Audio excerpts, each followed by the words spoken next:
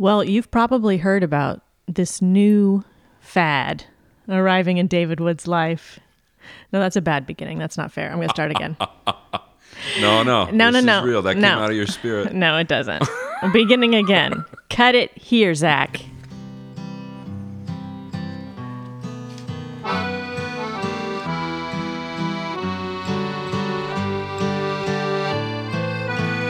Hello, fellow travelers. This is David Woods, your host and trusted guide.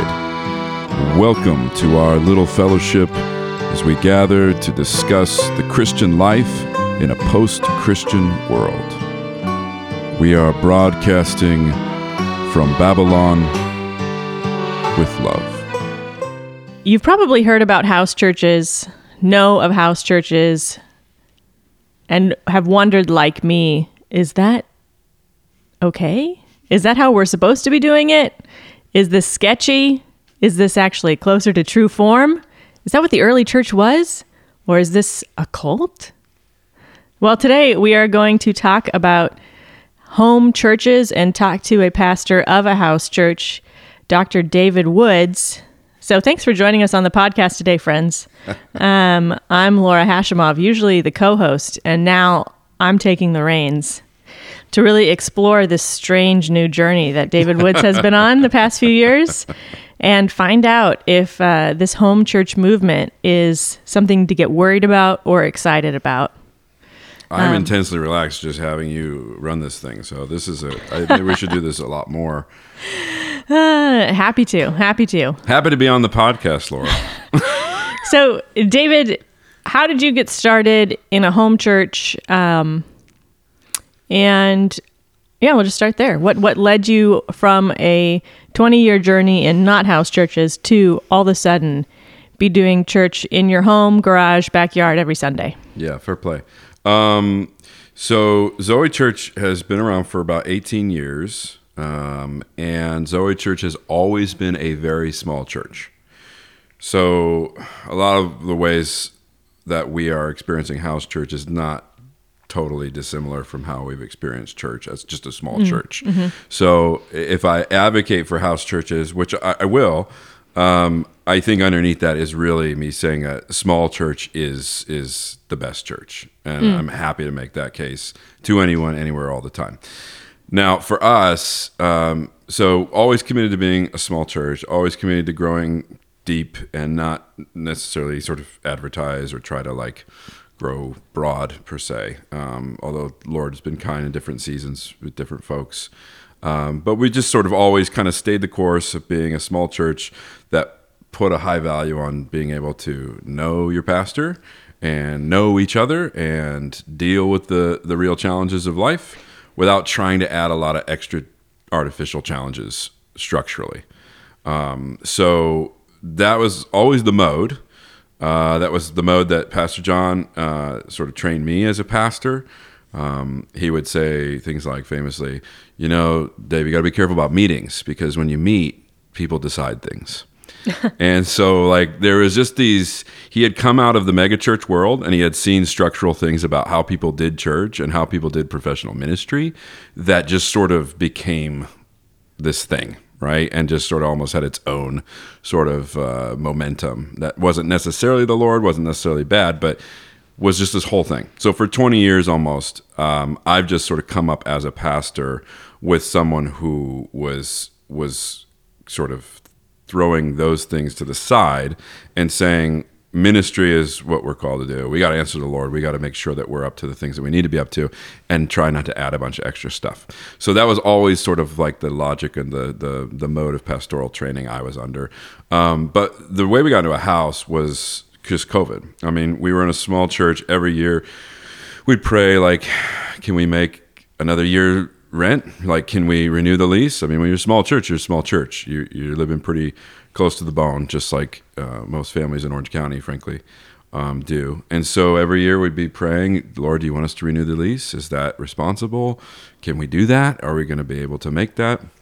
And every year the Lord would have us renew the lease until the lockdown happened, until COVID set in. And then it became really tough for a small working class church to pay for a space it was not using. And it became sort of crazy. We're like, man, we can't do this. And so we were really grateful to the Lord when we approached our landlords at a place that we were at for the better part of 15 years, if we could get out of our lease early, which at the time, landlords and rental properties and all these things, they were holding the line strong because they were losing money and they were fearful. And so a lot of times they were actually raising rates at a time when everyone was hoping they'd be lowering them. And so it was truly by the grace of God and the fact that we had a responsible, steady little witness in that office space that we rented for over a decade. And they said, yeah, no problem. And they let us out months early. Of our 1 year lease. I mean, it wasn't, so that was significant for us. Once that happened, then we became the Zoom church like so many others, and we did what we felt was responsible, and then we tried to figure out, man, well, what are we going to do if and when we can meet again? And the if and when didn't come for a while for us. We were very sort of careful with that. We had a few folks that were super high risk, and because we were small, we were aware of each other. And so we were like, oh, well, we have that family or this person who couldn't meet even if we did meet. So the impulse that many people had to meet as soon as possible was not with us in that same way. We longed to meet, we ached to meet, but because we were small and we knew who was in our fellowship, we were like, well, we want to all be able to meet, and try to wait till we can do that. So that helped as a pastor, to not have this like pressure feeling like we got to find a space. We got to solve this real quick. Right. And so we were able to have this season of trying to figure out how to do ministry and meeting, apart and remotely. And Pastor John was teaching faithfully every Sunday, on the little Facebook Live and everything else. Right. Doing the thing. And then we had a Christmas Eve that was approaching, must have been 2021. And Lisa and I were like, I think we can have everyone here for a Christmas Eve service. And so it was a real simple service. We sang Christmas carols together. Not everyone could make it, but a lot of our crew could make it. So they're crowded into our little house here, packing out the living room, standing here in the dining room area too. We singing Christmas carols together. It was evening. I shared a brief little devotional thought, and we could all feel something extraordinary. And sure, part of it was we hadn't been together, and so it was like almost overwhelming in that sense. But there was something also about being together in this little space that was also extraordinary, and we could just feel the presence of the Lord in a way that was really sweet and even surprisingly sort of profound, at least for myself and I think for others. So after that Christmas Eve, Lisa and I started talking, and we're like, you know what? I think we could do this. We could do this. Because what you don't want to do is you don't want to ask someone else to open their home. Right. Because it's too much of a sacrifice. You can't talk someone into that. Just logistically coordinating. It's really tricky in that sense. So the only reason we are a house church on some level is because Lisa and I both felt that the Lord was calling us to do that in our home, right? And I wouldn't have talked or tried to talk Lisa into that. It was going to be the Lord is going to talk both of us into that because I knew either direction. It could not be one person guilting someone else or several other else's into something that required so much sacrifice for my family or for my wife in particular. So I was like, front to back, this has to be from the Lord, or it has no legs and we'll just end up being so upset. It would be too hard. So we had a season in I'm getting the years wrong, but we had a season of like spring into like a summer where we're like, okay, I think we can do this. I think we're going to officially do this. And so we met at our home in the backyard, we set up, I had all the chairs and stuff from the building largely stored in my garage, what was left. So we had like this stuff. So we set up all the chairs in the backyard, even set up like the little thing and the stand, music stand, and John was teaching in the backyard and things like that. And we did that for that first summer. And it was kind of like we were still doing church, like we were in the building, but the building just happened to look like my house. Okay. So it had a feel to it, and it was cozy. But by the end of that summer, Lisa and I were exhausted. Okay. Yeah. And we're like, school's about to start up and all the things that go with it, with my work and with the kids. And we could just tell. And Pastor John was so gracious and careful with us. He'd always be checking in, how you guys doing? Because he knew, like, this has to be from the Lord. It can't be like you feel obliged to do this. And so we're all expecting you to do this. So he was always like, how are you doing? How's Lisa doing? How are you guys doing? And I would try to make sure I kind of had a sense of the pulse of things. And by the end of the summer, I was like, I think we need to take a break, you know? And so we took a break because we were exhausted. It was a lot. And then, man, we took a break through the fall, another Christmas, and then we started to feel like, okay, I think the Lord's calling us to do this again. But it happened differently. It was not just porting our church into our house. We were used to the online teaching mode, and I started to teach.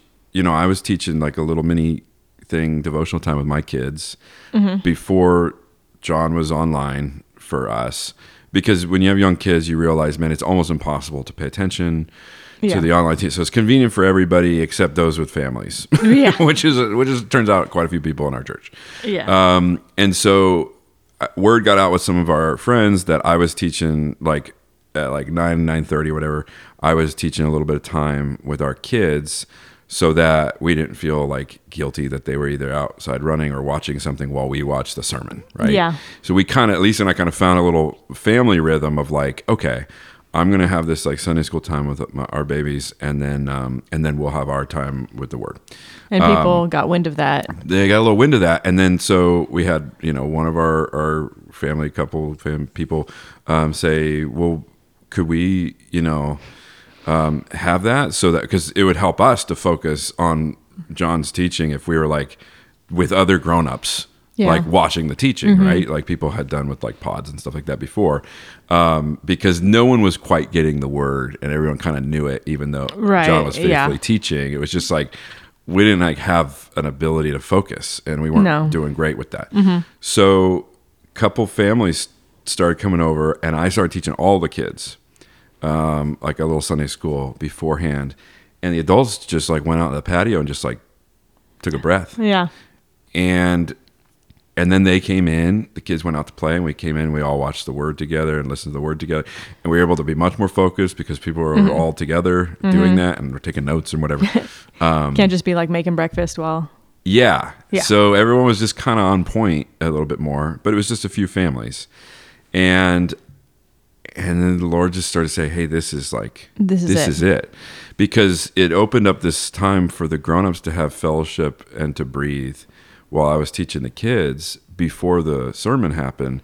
And we're like, oh, that is unbelievable and important for people to just be like, hey, I'm a human being. How are you?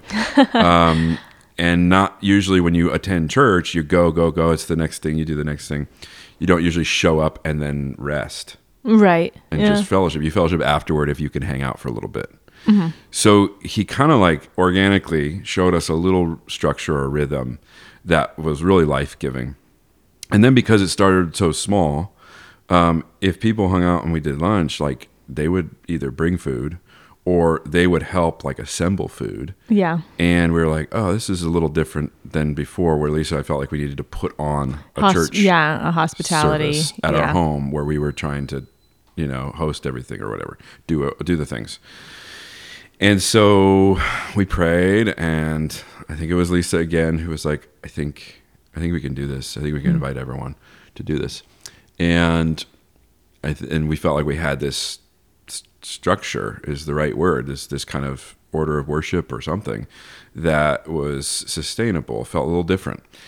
And we said, okay, if we're going to do this, we're going to need everyone. It's our house, but like sort of, it's going to need to be. Yeah, this is not a operation, or like this is not a polished operation here. Right. And it's not a 2-person operation. Right. Because I was teaching the Sunday school and, we're whatever. And so I was like, okay, if we do this, we're going to ask almost everybody to take turns teaching Sunday school. We're just going to ask, just say straight up. And then if we're going to do a meal together, which we wanted to do, we're going to be like, everyone's going to have to participate or it's not going to work. And I can still remember like first or second Sunday morning in which we were having everybody over. At least it was like, or I was like, oh my gosh, we're out of coffee. And I'll run to the store. It's like, we're going to meet at 9. I'll run to the store. It's 8:30. I'll run to the store. I'll be back in time. And she was like, no, we just don't have coffee. Yeah. And I was like, pastors like are up to a couple things in life. And one of them is like, make sure there's coffee. Make sure there's coffee or else. You can't have church without coffee. And donuts. And donuts, yeah. And in Orange County, maybe orange slices instead of donuts. But okay. So I was like, it was this moment where she was like, no, people will just recognize that we don't have coffee. And then they'll be like, we need coffee. And then they'll be like, I'll bring coffee. And she didn't even, I don't know if she said all that. It was just like, there was an intuition that if we try to make it perfect, Sunday number 1, it's going to be what it was before, and it's going to be exhausting. Yeah, we'll continue to overfunction. And yes, we'll continue to put on church rather than have church just in our home. Is that what you would say is the difference? Because you mentioned like we were doing our house church like we were in a building church. Like what would you say is the difference between? Because when you first talk about it, I'm thinking, well, my church is.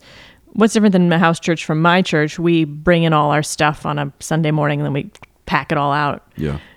So what would you say is like different besides the fact that you're not renting a separate building? Yeah. Well, that's not for nothing in Orange County. To not have the burden of rent is a huge freedom. Yeah. So I actually think that's one of the great gifts of a house church.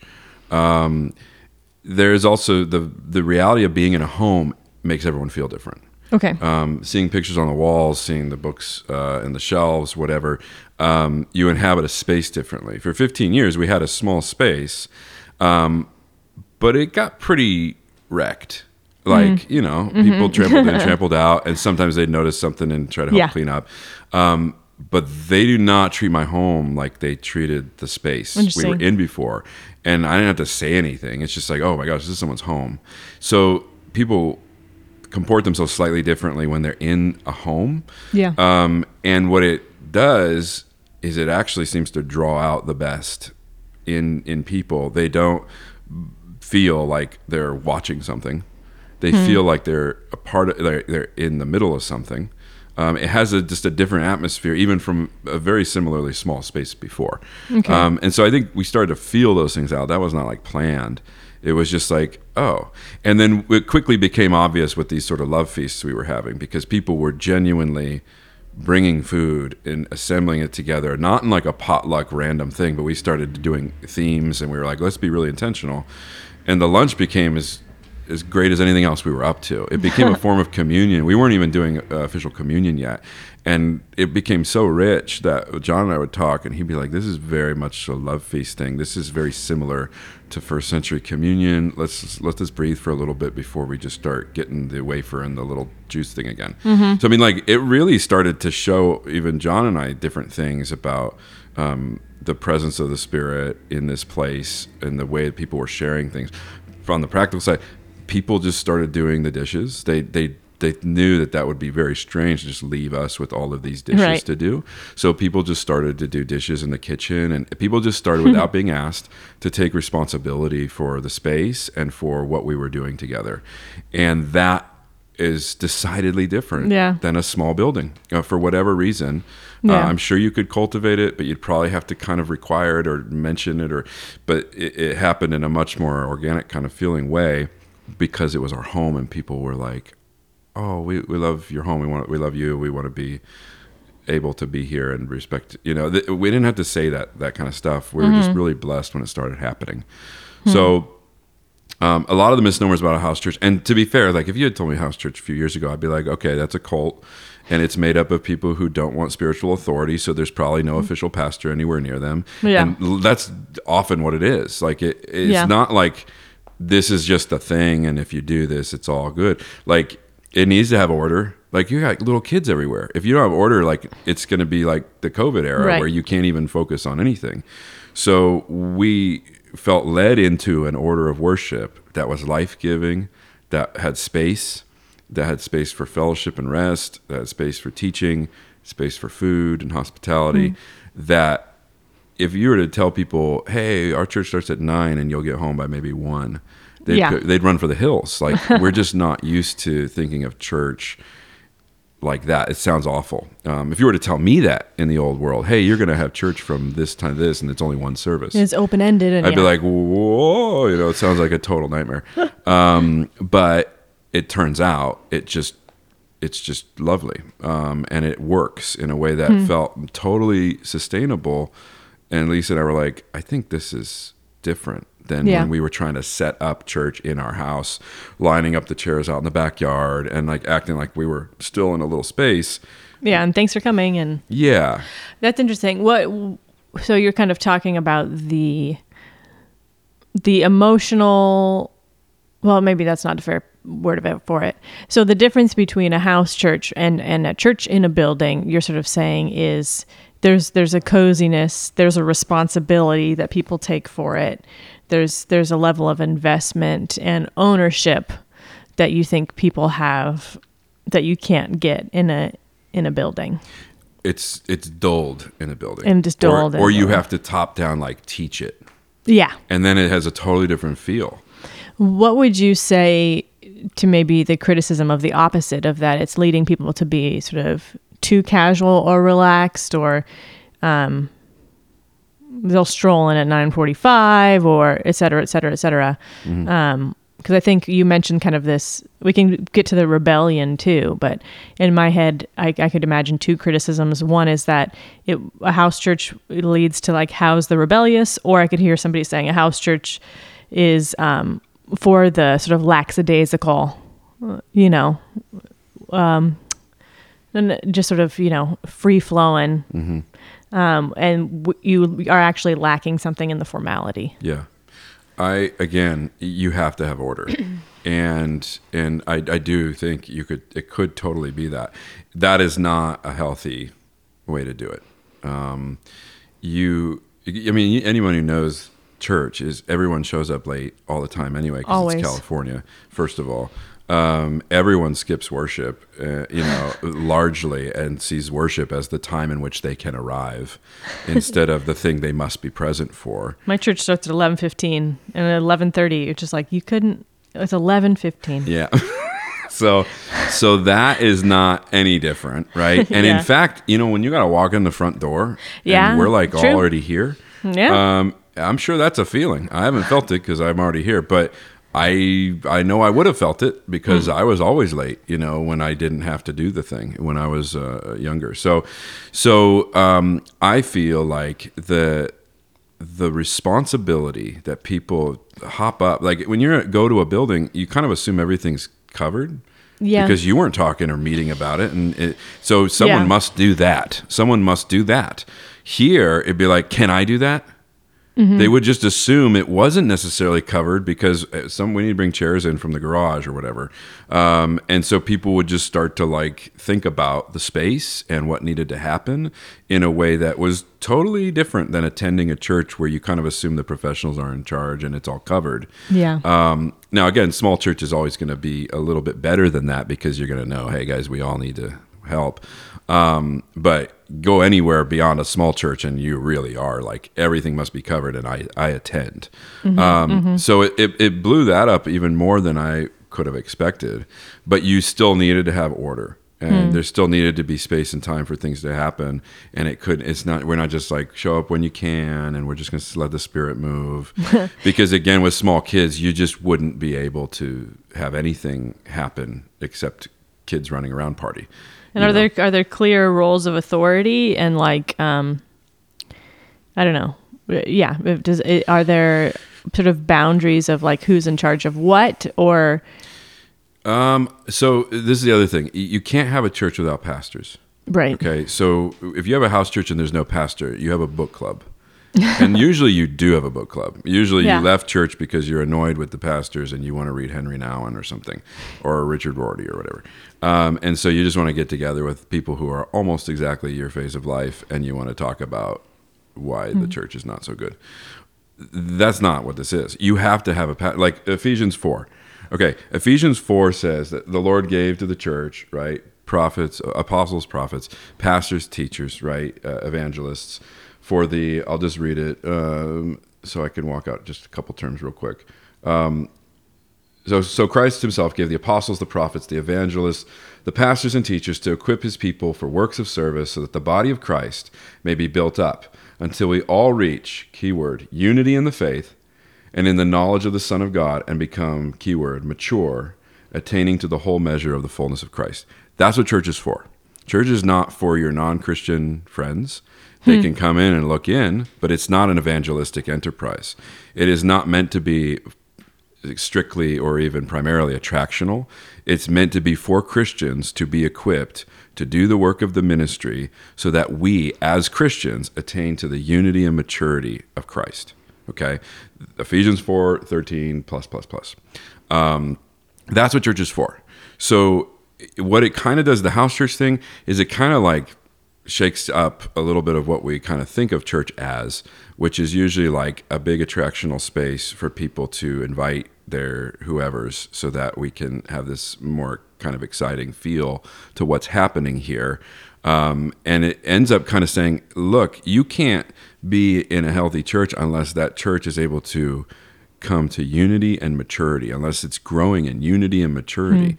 You cannot, again, my defense is largely for the small church, you cannot have unity in a large setting in which you don't know each other and in which there's so many competing agendas. It's impossible to have the unity that Paul's describing in Ephesians 4 when it gets past a certain size. I mean, this is just true of any human experience. And that unity, you get that unity by like having space to hear each other, by having room to bear with each other, to process through the fact, hey, we don't agree on this. We need to keep going until if you leave when you don't agree, there can't be unity. If you have room where you could just attend the second service instead, you don't have unity, right? So like what I say about house churches or small churches is you just want all the right problems. Yeah. You don't want any of the wrong problems. And you need a regular, consistent atmosphere and community of faith that can be growing in unity and maturity to the full measure of Christ. That's what the church is. So, and he, starts Ephesians 4 talking about how you get anywhere with these things, which is to live a life of humility and gentleness and patience.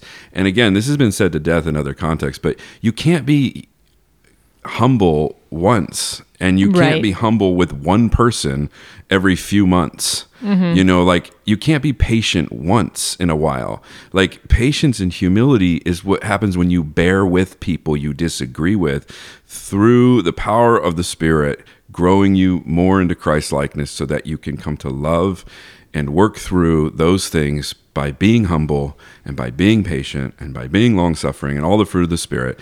Like the church is that environment in which the fruit of the Spirit needs to be able to exist.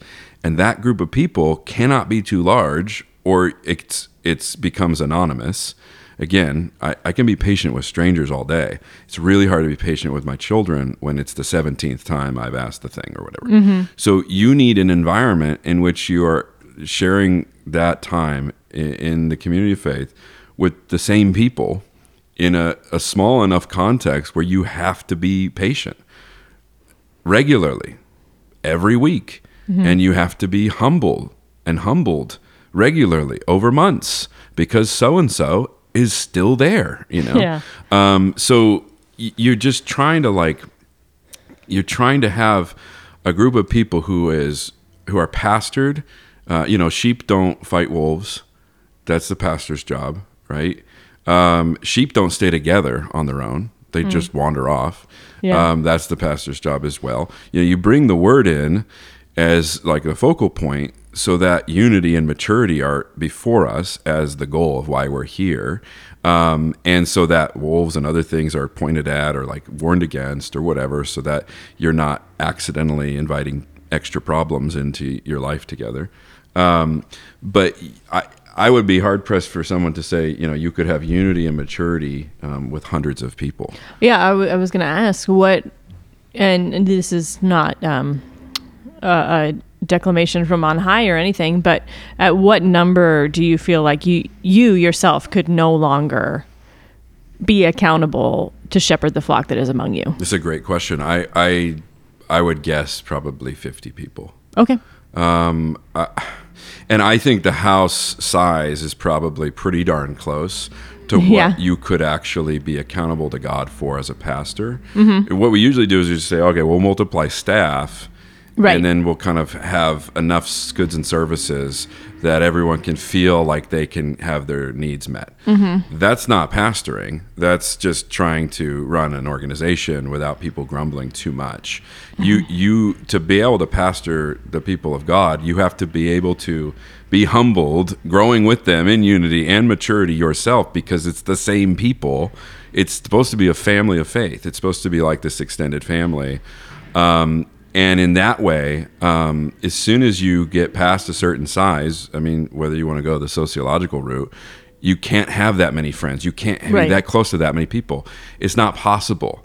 And so something is immediately lost if that's your goal. If your goal is to get to a place where you can no longer really know people, that is a completely not sort of healthy goal, right?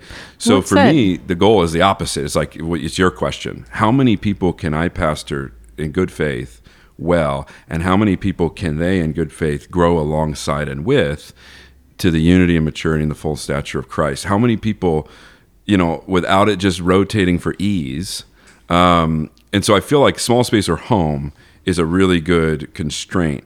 But this is also a larger question about, I think professional ministry is probably a mess. I think pastors, I think the next wave of things should be bivocational ministry by and large. And I think in part because one of the reasons we got the structural things we got with bigger churches, and I don't mean every church is big. I mean, every church wants to be big. Mm-hmm. So it's like every small church wants to be a big church, at least in my experience. Like they're all excited about that, right? And in part, it's because you have 40 to 60 hour a week pastors, many of whom are like, okay, so my job is to, and God bless them, but they're not spending 20 to 30 hours prepping sermons most of the time, even though that's the Spurgeon rule, an hour of prep for a minute of preaching, right? Like if that's what a pastor is truly up to, great. God bless him, pay him full-time money. But what usually happens is they're just managing. They're managing the space, they're organizing people, they're planning retreats and trips, and they're doing all these other things that are not essential, and maybe are the opposite of that, maybe are even just more distracting. And people will expect them to do those things. And so there's a form of professional ministry that's completely bloated. And I mean, it's like when I was homeschooled and you realize, oh, it takes about an hour or two to do the work, right? Yeah. And yet we are in school from 7 to 3 because... But would you say that there is something lost in... How do I say this? While we could say, homeschool, you could do this in an hour or two. You could do a whole week's worth of math in 2 hours or whatever. But isn't there something lost in the process of moving more slowly, in the sense that like potentially a full-time pastor could have space and energy for meeting with people, for that long-term sermon prep, for like preparing for the married couples small group or whatever. Like, isn't there, by being a house church, there are certain things you are unable to provide to people, and by being bivocational, right? Yeah. So when you think about like some of those cons, would you say that yeah, it would be nice, but it's not going to happen? Or would you say, like, I think it's better that we actually don't have that much room to move? The latter. I would challenge any pastor listening to this, not to shout out, but to like look at how they spend their hours. Yeah. And we're human beings. So half the time we're on like some Google search of something that was adjacent to like, what does this region of the Galilee look like if I'm going to describe? You know, like the problem is we're just people. And we have the wrong expectations from our congregations of what we need to be able to do. So most congregations are not asking their pastor to do what you just described. Especially if you get larger, you delegate that. You stop doing premarital counseling. You stop doing weddings. Right. You have the guy whose job is to just do that. So you just become more and more the CEO of this organization. And all you have to do is look for advertising for pastor jobs, and they will be explicit. You need to wear these 10 hats. You need to have this skill set. You need to have managed or operated something of this size before. And I would just say to any pastor listening, I totally understand on the outside, like there are some pastors who for sure do what you just described with their time, but they are absolutely in the minority. And it's not their fault. It's that they literally were brought up and hired by an organization to run it. So they're faithfully doing what they were hired to do. It just turns out most of it's not pastoring. So yeah, the Lord has kept my leash short because he doesn't trust me with more time. And I don't think I am unusual. I think we all do better with limitations on certain things. And I would say I should be able to do everything you just described, or the church should be able to do everything you just described. So if I can't visit a sick person, right, I should be able to say, hey, Daniel, or one of my people's, like, can you go visit so and so in the hospital? I don't get a break until such and such, and it sounds like it's really urgent. So what it does is it creates the right needs. I believe in the priesthood of all believers and the ability for mature Christians to minister effectively to each other and to others. And so, again, I think a lot of times it only creates the right problem. Whereas the other way creates so many unnecessary problems and pressures and challenges. And every pastor who is honest knows they feel an extraordinary pressure to maintain a space, to maintain a budget, to maintain a momentum, which usually means butts in seats, having a certain number so that we don't start looking around being like, oh, this is kind of sad. They internalize that, and it's ruined people. There are young guys who have taken their life as young pastors of successful big churches because they've internalized this amount of pressure on what a pastor is, and most of that has nothing to do with pastoring. So I think structurally, it is completely off the rails in that way. Now, I know faithful ministers who are full-time, including Father Hayden, that I totally trust with the maturity and discipline to use those hours as a pastor could or should. It's just simply not my experience that is what most churches expect, allow for, and most pastors have the discipline to do. So, yeah, bivocational is hard, but I think it turns out most of the time spent in professionalized ministry is bloated and unnecessary and is more managerial than it is pastoral. Now, again, if someone wants to like walk that out, great. And if you're like, no, I do better, great. That's the point, right? Is that we should be able to at least ask those questions. Okay. If that goal is unity and maturity, and you can do that only truthfully by bearing with, like, marriage is supposed to be the crucible of your discipleship writ most intimate, right? Okay. And it's because it's one person, right, that you're sharing everything with. So, like, we can't suddenly think, well, if I share with 500 people, I'm sure it'll do the same kind of work, in my life.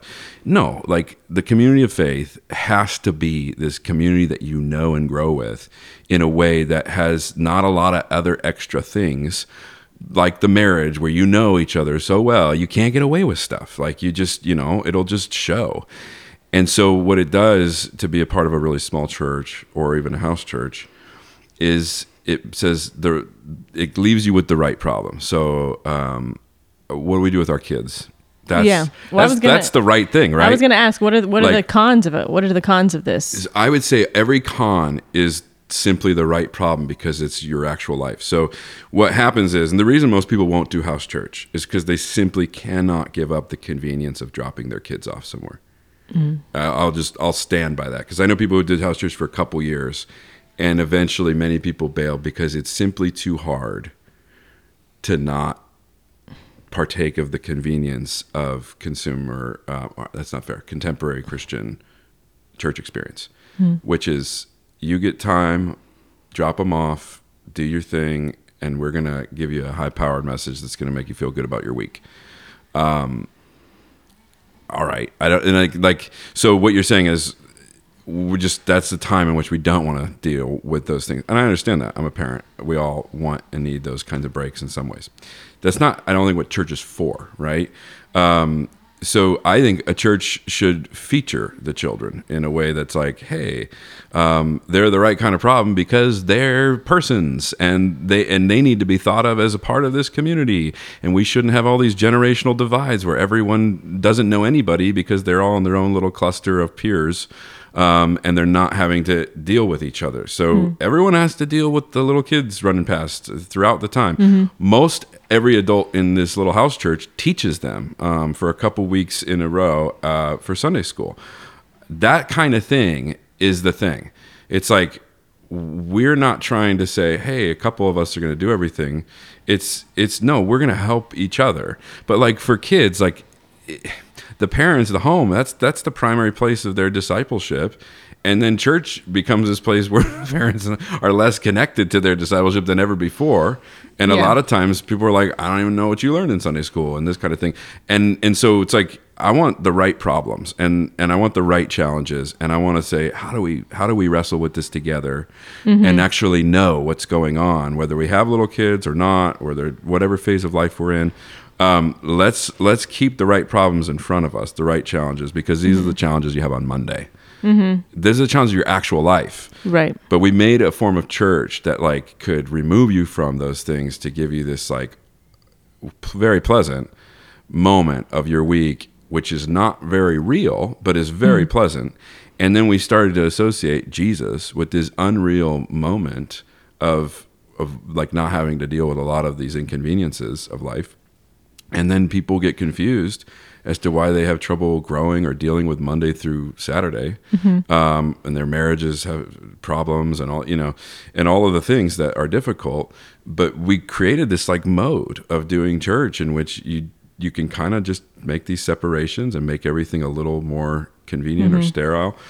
And again, our church has order. Our church has structure. It's not all messy and life's messy. That's not what I'm saying.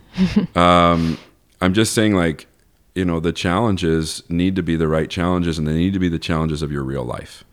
So like watching a community of faith participate in the gifts of the Spirit, not because we did a 5-week teaching on the gifts of the Spirit and filled out a form, but because they recognize a need.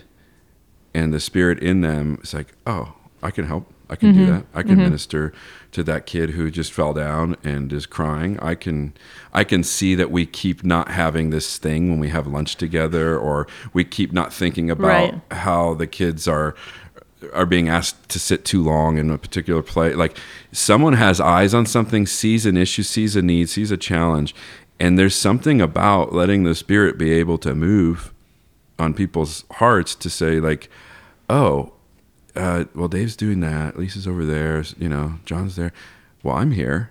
And something about that, you don't get maturity to the full stature of Christ. You don't have that goal unless you're like really participating and you're becoming responsible for each other in a way that I can't just say in a teaching and make it happen. I've done those teachings. But until you have to be patient with a crying child for the 1,000th time, right? You don't have to be patient. Right. If you can just send them away, or whatever, right? Like, you have to be in a real enough situation of life together that the fruit of the Spirit can slowly grow and be born among you, and not just in a focused teaching series in which we're all thinking about it all of a sudden, but in a way that is normal as a rhythm. So to me, that's what we're trying to be up to here, is take away everything that is not absolutely necessary. Try to only have the real challenges of life before us. Have a place where the Word is central, where our worship is important. We're still growing in our ability to worship together as families. We're tricky. We're trying to find our way with it, but we're finding our way with it. We're letting the Lord kind of highlight things that we need to kind of strengthen a little bit. Like, we don't have this all like sorted, but it's like, that's the right question. How do you worship together better? Yeah. It's not like who's responsible for, the lighting. It's like, how do you worship together in a way where everyone is able to enter in, when we're worshiping as families and we're worshiping all together? Like, why does that feel funny right now when the kids are worshiping with us? Why does it, like those kinds of questions? How do you bring those things into your life? And as a community, maybe somebody has an eye or ear on something and can say, you know what, I think we could do. Or, I've been praying about this, and I think we should have the teenagers meet during that fellowship time to just pray about what they're going through. It's not some totally top-down thing. It is something the Lord has led us into, but it's been a 20-year trajectory for me of the Lord saying, don't invent problems. Yeah. And keep this verse before you all the time, that this is about unity of faith with real people and maturing together to the full stature of Christ. And that's it. That's what it's about. And I genuinely think, like we talked about remnant stuff previously, or I just know too many pastors. I know too many pastors, and the burdens on them are usually about money. It's just overwhelming, and it's the albatross around their neck is organizational questions and money questions. And all the pastors I know would want the burden on them to be the souls of their people and the struggles they're actually going through, but they have 15 other things that they have to manage, and that make them stay up at night wondering. And some of them slip, and they say, I can't teach that because so-and-so will leave, and we need their giving. Yeah. And I've seen it happen with such well-meaning people. The reality of that right there, I don't know. I feel like you could remove so much overhead, and you could run so much lighter. And as a pastor, one of the saving graces has been to have another job. If you have all week to wonder if your sermon was good enough, you're gonna jump off a ledge, If you have all week to prepare for a 2-hour event, guess what? You're gonna wrongly think about that 2-hour event needing to save everyone. If you have all week to blah blah blah, like, I just can't be trusted with that much time thinking about a moment of gathering together without making it this thing I have to do and put on excellently. He's just saved me and more pastors would have more credibility with ordinary people if they had jobs. It's becoming increasingly difficult to talk to non-Christians if you don't have a legitimate life in the world. Right. And I know there's a lot of pushback with those kind of things, but no, I think that's you're landing in an interesting place, and I think the conversation is worth continuing and seeing where your journey goes. But I think you're landing at an interesting place where there's a connection, right, with you saying, I believe that home church is the way to go because the home is reality, right? It's the real stuff. It deals with the day-to-day of life, gets brought into the actual church because the church is in a home, right? So I think that there's an interesting correlation there of like facing, not becoming an isolated experience, but instead being an integrated experience. So Yeah, I think it's helpful. I know we got to wrap. I think, I know. I'm getting the high sign. If anybody at a church right now said, well, we couldn't do house church because, okay, I would bet almost all of those becauses are not relevant to Ephesians 4:13. Interesting. Like they would say, because we have too many people. Yeah. Right? Okay, great. Right? So become 3 house churches. Because I draw a salary in this thing. Again, that's just not in Ephesians 4. I understand that is reality and stuff like that. But you shouldn't be making decisions about church based on salary, based on organizing, the numbers of anonymous people you have to manage or whatever. Like all of the things that would be like, well, we couldn't do that because nobody is willing to like open their home, because that's too invasive and it's too embarrassing. It's too humbling, which is exactly what it is. Every week, Lisa and I are humbled. Oh gosh, right? It's not perfect again, and everybody look around. Everybody, yeah, this is it. This is us. We didn't fix that yet. You're right. It's been 3 weeks. The slider still doesn't work. Like all of the reasons that I found in my own heart, they'd be like, oh no, those are the very places that I think are worth interrogating, challenging, and maybe completely pushing back against or dismissing entirely. Every practical thing that would keep you out of that space, out of that kind of radical move, I think at least is a very provocative place to say, is that essential to pastoring? Is that essential to the unity of faith and maturity, to the full stature of Christ? And in my experience, it pushes on all the right but very sacred cows that just become normative professional ministry things that no one questions. And I would encourage people, I think pastors have skills that they could bless the public sphere with. I think there's so many, things that could come out of this, but I honestly, my hope is in sort of the next wave. I know it's a lot for someone who already has all the things or has the building and has a full-time thing. I get that. And they have a family to support and things like that. I don't want to be unfair. But I am really interested in the next wave of workers, Luke 10, that'll be called to the ripe harvest and say, okay, maybe entering into this, we could think of it this way. Yeah. Well, I look forward to maybe checking in later and seeing in 6 months or a year and seeing how your reflections continue. It's on fire. We couldn't do it. No, and I think it might be worth a conversation, including others as well, about like what is church even for. That's just sort of an exploration. But thank you for sharing your journey and giving us some honest feedback on how you've gotten there and what you hope it becomes. Thank you, Laura.